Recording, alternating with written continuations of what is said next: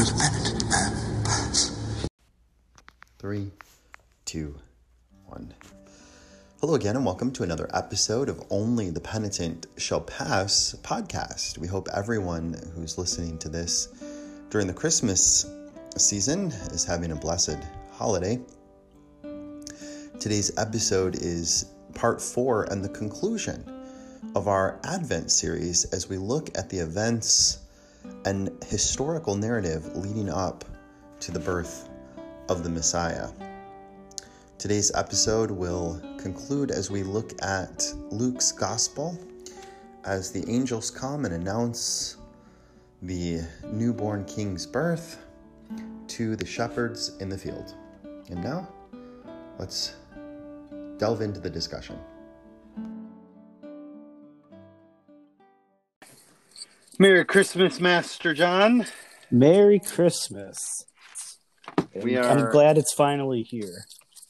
It is. We are on part 4 of our Nativity series, recording for the week of leading up to Christmas, I should say, Advent.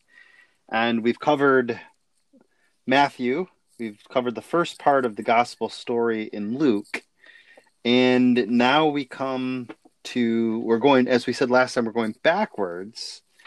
And we're now looking at the shepherds. We're looking at the birth of Christ in Luke. So, first off, what stands out to you in our discussion so far this week? I was thinking more last night. We did a whole episode on the genealogies, which is always very overlooked.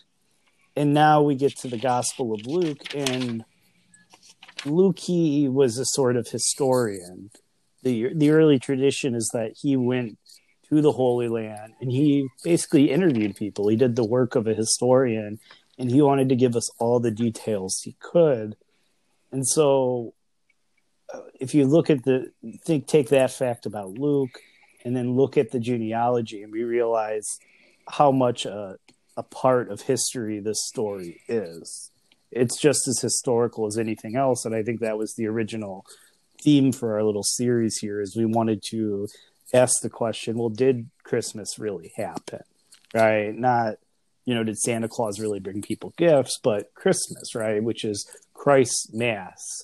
So, and we could take these two accounts together and sort of look and say, these are secondhand accounts of the story, people who knew those that witnessed these things happen, right? These are reliable witnesses to the fact. And that's something we should all keep in mind as Christians, that this is an ongoing story, and this is the beginning of it right here.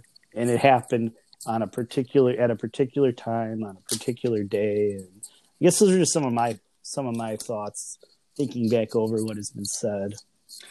So we're looking at Luke chapter 2. Anyone who's been to a Christmas Eve Mass has heard, most likely, these words read. In verse 1, "And it came to pass in those days that there went out a decree from Caesar Augustus that all the world should be taxed. And all went to be taxed, every one into his own city. And Joseph also went up from Galilee, out of the city of Nazareth," that's where he was living, "into Judea, unto the city of David, which is called Bethlehem, because Joseph was of the house and lineage of David. And he went with his wife Mary, his espoused wife, being great with child. And so it was that while they were there, the days were accomplished that the baby should be delivered, and she brought forth, her firstborn son, and wrapped him in swaddling clothes, and laid him in a manger, because there was no room for them in the inn." So the first thing we really got to mention here is Caesar Augustus was a real Caesar. We read of the annals of Caesar Augustus both in the Bible and outside of the Bible. The Romans record that he existed. He was a real Caesar over Rome. The point number 2 is that censuses did occur in ancient history all the time. And the way they would tax the people is they would have all the people go back to the town they were born so they could count. They could get a good count and then determine what the taxes for the people in the regions would be. Now, it's fascinating that Joseph, the earthly father of Jesus, was originally from Bethlehem. Why is that fascinating? Because 800 years prior, in the 8th century, 800 years prior, the prophet Micah prophesies that in Micah 5 verse 2 that the Messiah would be born in Bethlehem. That's amazing. Yeah, absolutely. That's why I think we've already talked about this, but the Bible really does predict the future. It happens a lot, and not in the sort of tricky fashion that it gives so many predictions that obviously some of them has to come true. It gives very particular predictions. Like, everybody at this time knew that the Messiah was going to come from the house of David, and he did come from the house of David. They knew where he was going to be born, and that's where he was born, right? And so here you have this guy, Luke, who was a convert. He was a Greek physician, a doctor who converted to the Christian religion. And later on, he goes back to the Holy Land to check all this out. And it must have panned out. I mean, if he got there and started talking to people and they were telling him a bunch of nonsense, well, we probably wouldn't have the Gospel of Luke, would we? Like, Not at all. His witness is very reliable. And so, I mean, this is supposed to, obviously, this isn't the reason for our faith, but we should feel very confident in our faith when we hear stuff like that. And not that we make our decisions and determination based on secularists, but even among the secularists, there's no debate that the book of Micah was written in the 8th century. If you read Micah, it was preserved, we know, through the Dead Sea Scrolls. It was definitely written many years before the birth of Christ. And we know that Micah was a contemporary of Amos, people like Amos and Hosea and Isaiah. And it's just amazing, the prophecies that were made by Isaiah and Micah and others 700 and 800 years before Jesus was born that were fulfilled. That's what gives so much credence to these stories. They're not just myths in the sense that they became half truths. No, these are full truths. These are real history, like you're saying. Oh, absolutely. And even if you look at this line, there's so much you can unpack, right? So this is the famous, like you pointed out, proclamation, right? Caesar Augustus, that all the world should be taxed, right? Or should be enrolled in a census, would be a different translation. Well, who is Caesar Augustus? He was really the first true Roman emperor. You know, his predecessor, Julius Caesar, was never officially the emperor, right? So Caesar Augustus isn't just an emperor. He's the emperor. They called him what? They called him the defined Son of God, and so on. And that was written on all the coins. So, later on in the story, there's going to be a coin, and Jesus is going to say, whose inscription is that, right? And, at the time, it's Tiberius Caesar, and it says, well, give to God what's God's and give to Caesar what's Caesar. The coin usually said Son of God, right? So that's who these emperors thought they were. So now we have this sort of juxtaposition right here. And you see how, I guess one way you could put it, literary God's providence is that we can see these grand themes right in the text. And if we step back and look at the breadth and depth of history, not just as a series of unrelated events, But as God's providence, we could say, oh, wow, this is incredible. So here you have the true King of Kings, Lord of Lords, who's so humble that he's under the direction of this guy who thinks he's the Son of God, but actually isn't the Son of God. And over the course of the next 300 years, you're going to see Christ and his church struggle with the Roman Empire and ultimately be victorious. The whole empire will become Christian. The Caesars will adopt Christianity as the official religion. So there's so much that even just in one little phrase like that, they went out a decree from Caesar Augustus. And why is this important? Because Caesar Augustus thinks he's God. Jesus is God incarnate. And yeah, it's incredible. So we also see this theme throughout Scripture, but especially here in the Nativity story, that God uses bad things to his ends. So in his sovereign will, things that he has pronounced as evil, God uses for his good. We know in the Old Testament that God looks down on censuses. They're evil. God even tells the people not to do censuses. A census can only be used for evil.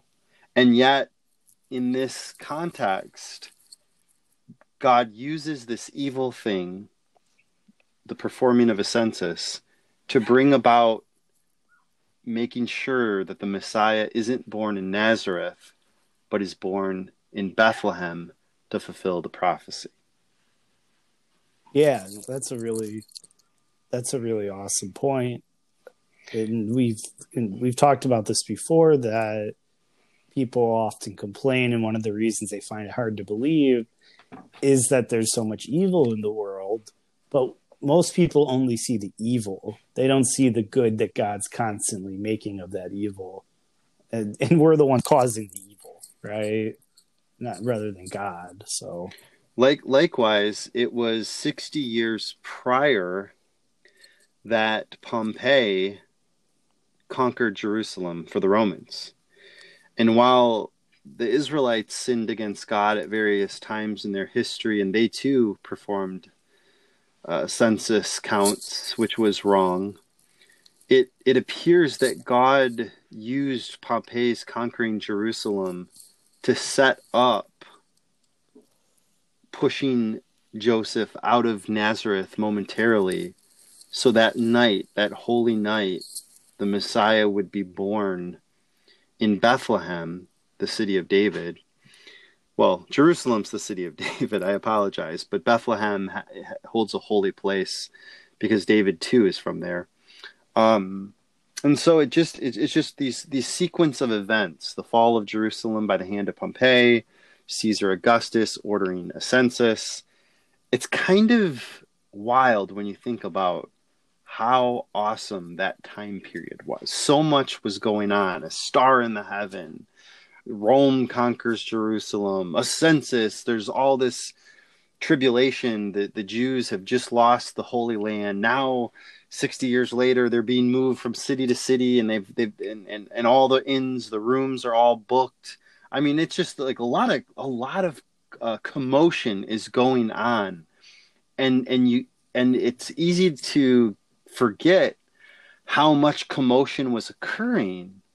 Yet in the midst of that, this amazing thing was happening, and it seems as though in the midst of chaos is when God announces his presence even stronger. Sort of like 2020, in the midst of chaos, God in his sovereignty, we can see him more clearer than ever. Just like that star that the wise men saw.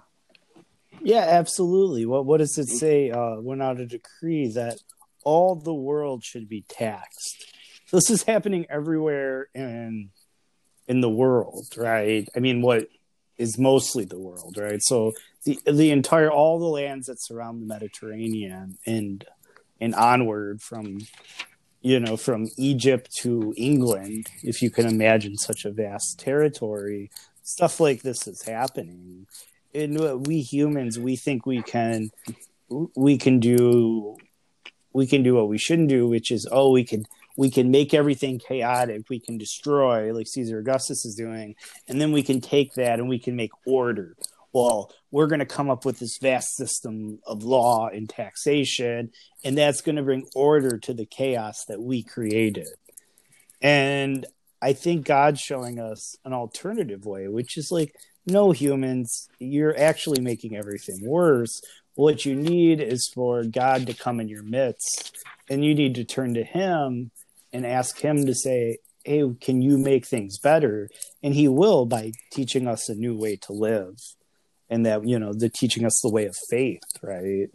And having truly good principles. And then from there, maybe you could even make truly good laws and, a better society, which is, it seems like what everyone wants.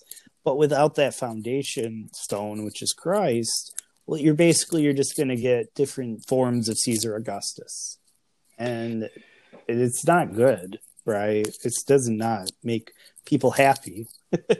It was also necessary for Rome to have conquered Jerusalem prior to the Messiah coming. And that fulfills the prophecy in Isaiah that the Messiah would be a servant of rulers. So it wasn't Jews who were controlling the promised land at the time of the Messiah's birth, but it was the Romans. And Isaiah saw that, or God gave Isaiah that vision to prophesy that this was another necessity in preparing for the advent of the Messiah.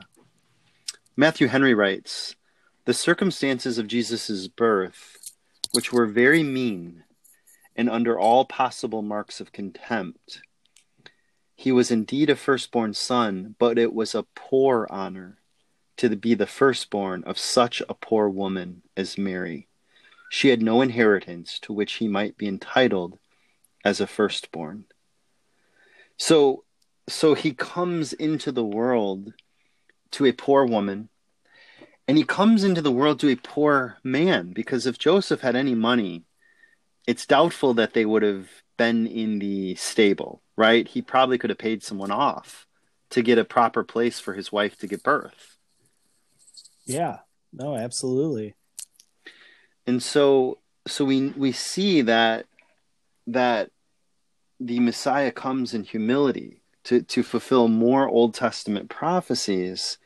And before we get to the shepherds, which that's really what I wanted to focus this podcast on, I want to read one more word from Matthew Henry. So Jesus is born. Joseph and Mary are there, surrounded most likely by animals in the stable. I know some theologians believe it was most likely a cave. It wasn't necessarily the little wooden creche that people set out on their mantles. And Matthew Henry writes, and then Jesus is put into a manger, or a feeding trough for the cattle. Matthew Henry writes, "The word which we render swaddling clothes, some derive from that Greek word that signifies to rend or tear, and thence infer that he was so far from having a good suit of child bed linen that his very swaddles were ragged and torn." The Jews couldn't have conceived this, John. The Jews thought the Messiah was going to come with a sword. He'd be probably born to the wealthiest and most pronounced family in Judea or Israel. Instead, the Messiah comes at the absolute bottom of society. Yeah, and it really makes sense. I think a lot of people have a hard time with this even today, but it really makes sense because you think, well, what are the things that separate us from God? Well, it's our pride, it's our wealth, our arrogance. We want to take the things that are earthly and world, maybe a better word is worldly, and make these the greatest things. And as long as we're doing that, we're building this unbridgeable gulf between us and God. But then you think about the Messiah, who's whose sole goal here is to reunite us to God, he makes it so there's no way you can put those things between you and God if you look to Christ, who's in these rags in a stable, right? All those things should sort of fade away, and you're just like contemplating the Christ child in the manger and saying, "Oh, that is God." Like this is what God thinks of all our worldly desires and delights. He doesn't think they're much of anything because he himself is glory and greatness and power and honor. And so in order to reunite us to him, he loved us so much that he says, okay, I'll step out of my heavenly temple and I'll come here. And then the humans that accept me, they can truly understand what it's all about. And then finally, at the end of all things, then we're going to see him in that light that the Jews originally imagined. He's going to come in glory from heaven, and he's going to make all things right, and he's going to reign in a temple, and he's going to fight with the sword in his mouth and do all these things that the average person would imagine the king of the world doing, right? Now we come to verse 8, Luke chapter 2. And there were in the same country shepherds abiding in the field, keeping watch over their flock by night. And lo, the angel of the Lord came upon them, and the glory of the Lord shone around about them, and they were sore afraid. And the angel said unto them, Fear not, for behold, I bring you good tidings of great joy, which shall be to all people. For unto you is born this day in the city of David a Savior, which is Christ the Lord. And this shall be a sign unto you, ye shall find the babe wrapped in swaddling clothes, lying in a manger. And suddenly there was with the angel a multitude of the heavenly hosts, praising God and saying, Glory to God in the highest, and on earth peace, goodwill to men.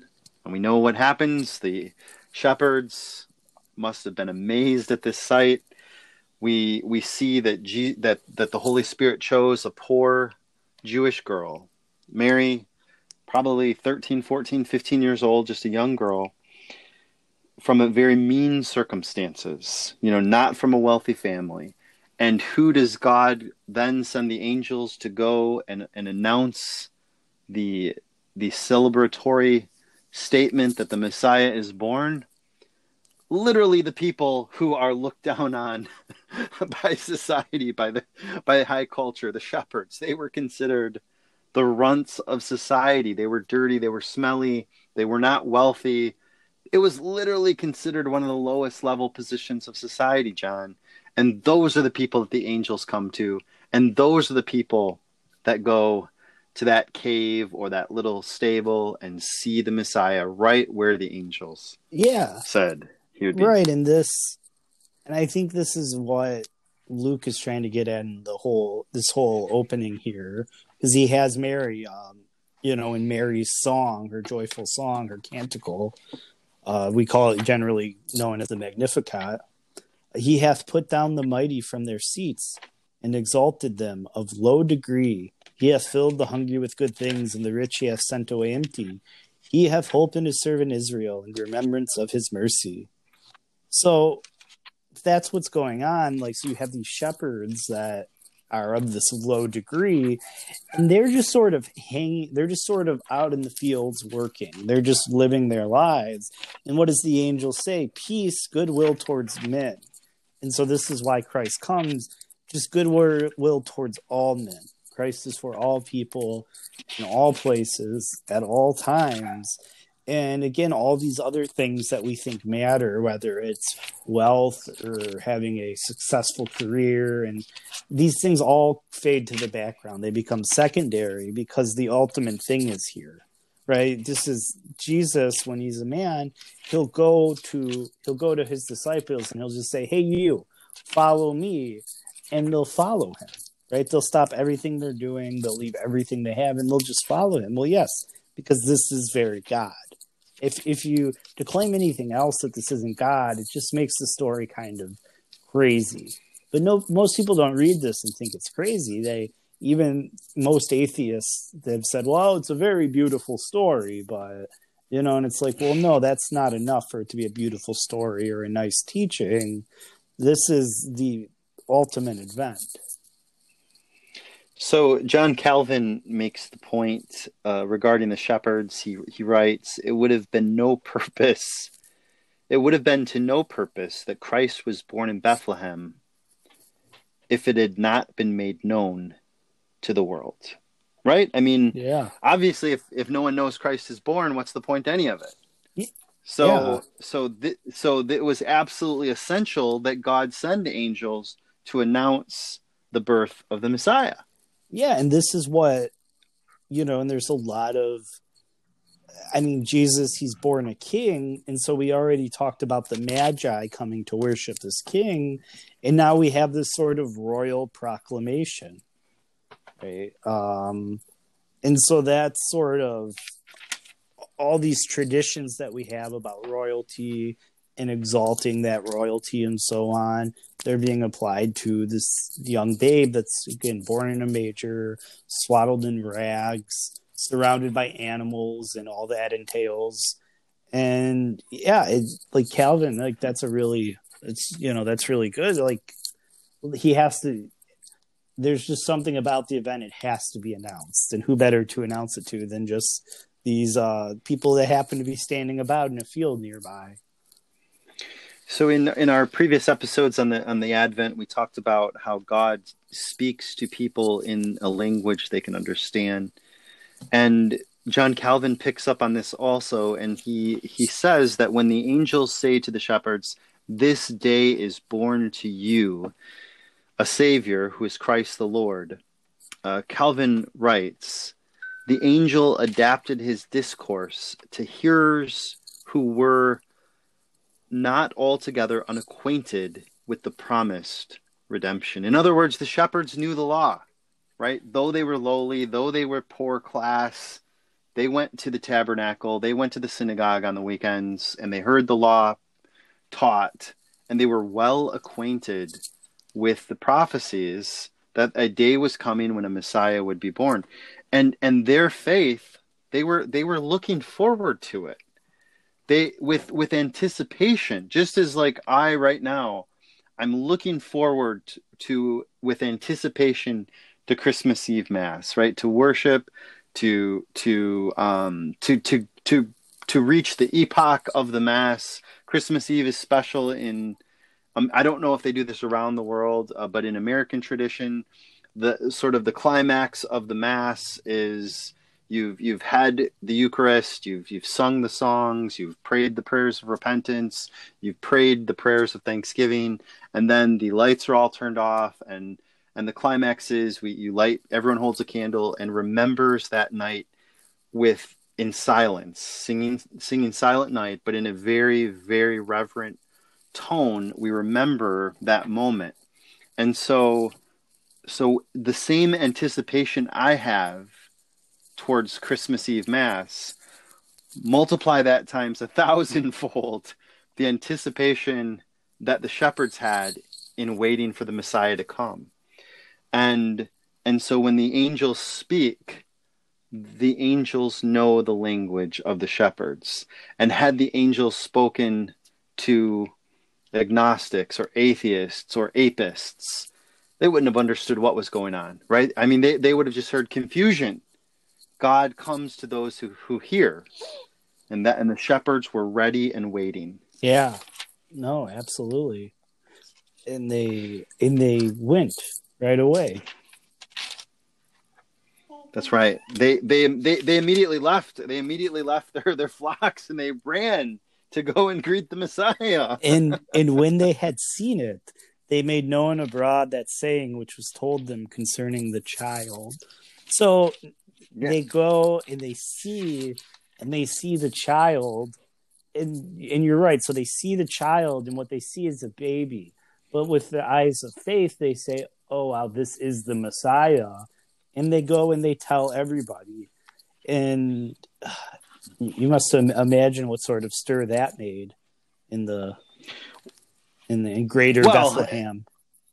And even that's right, and even more so in the little the little stable where Joseph and Mary are. I mean, imagine you're Joseph and Mary. She just goes through labor, the exhaustion of giving birth to a child. And she doesn't have her family nearby, right? Her family are back, probably in Nazareth, I assume. And suddenly the shepherds show up.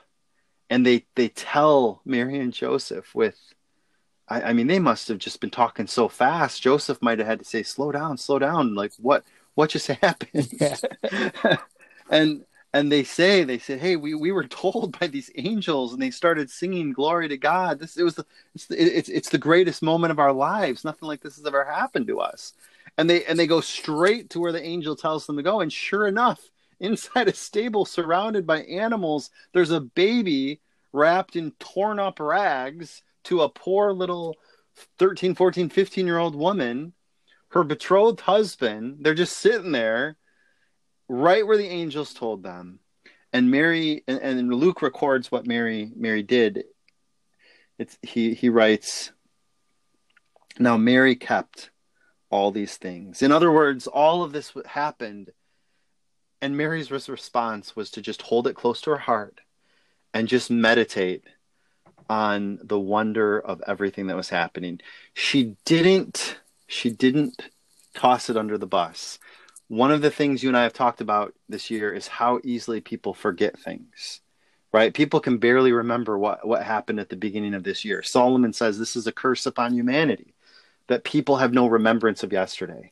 Mary did the opposite of what so many people do, is she remembered. She held all of this stuff close to her heart, and she remembered. And most likely, some of the narrative that Luke writes comes from his interview with Mary when she was older. Yeah. Oh, most certainly. Most certainly. That brings us to the end of the episode. John, it's been a pleasure doing this week.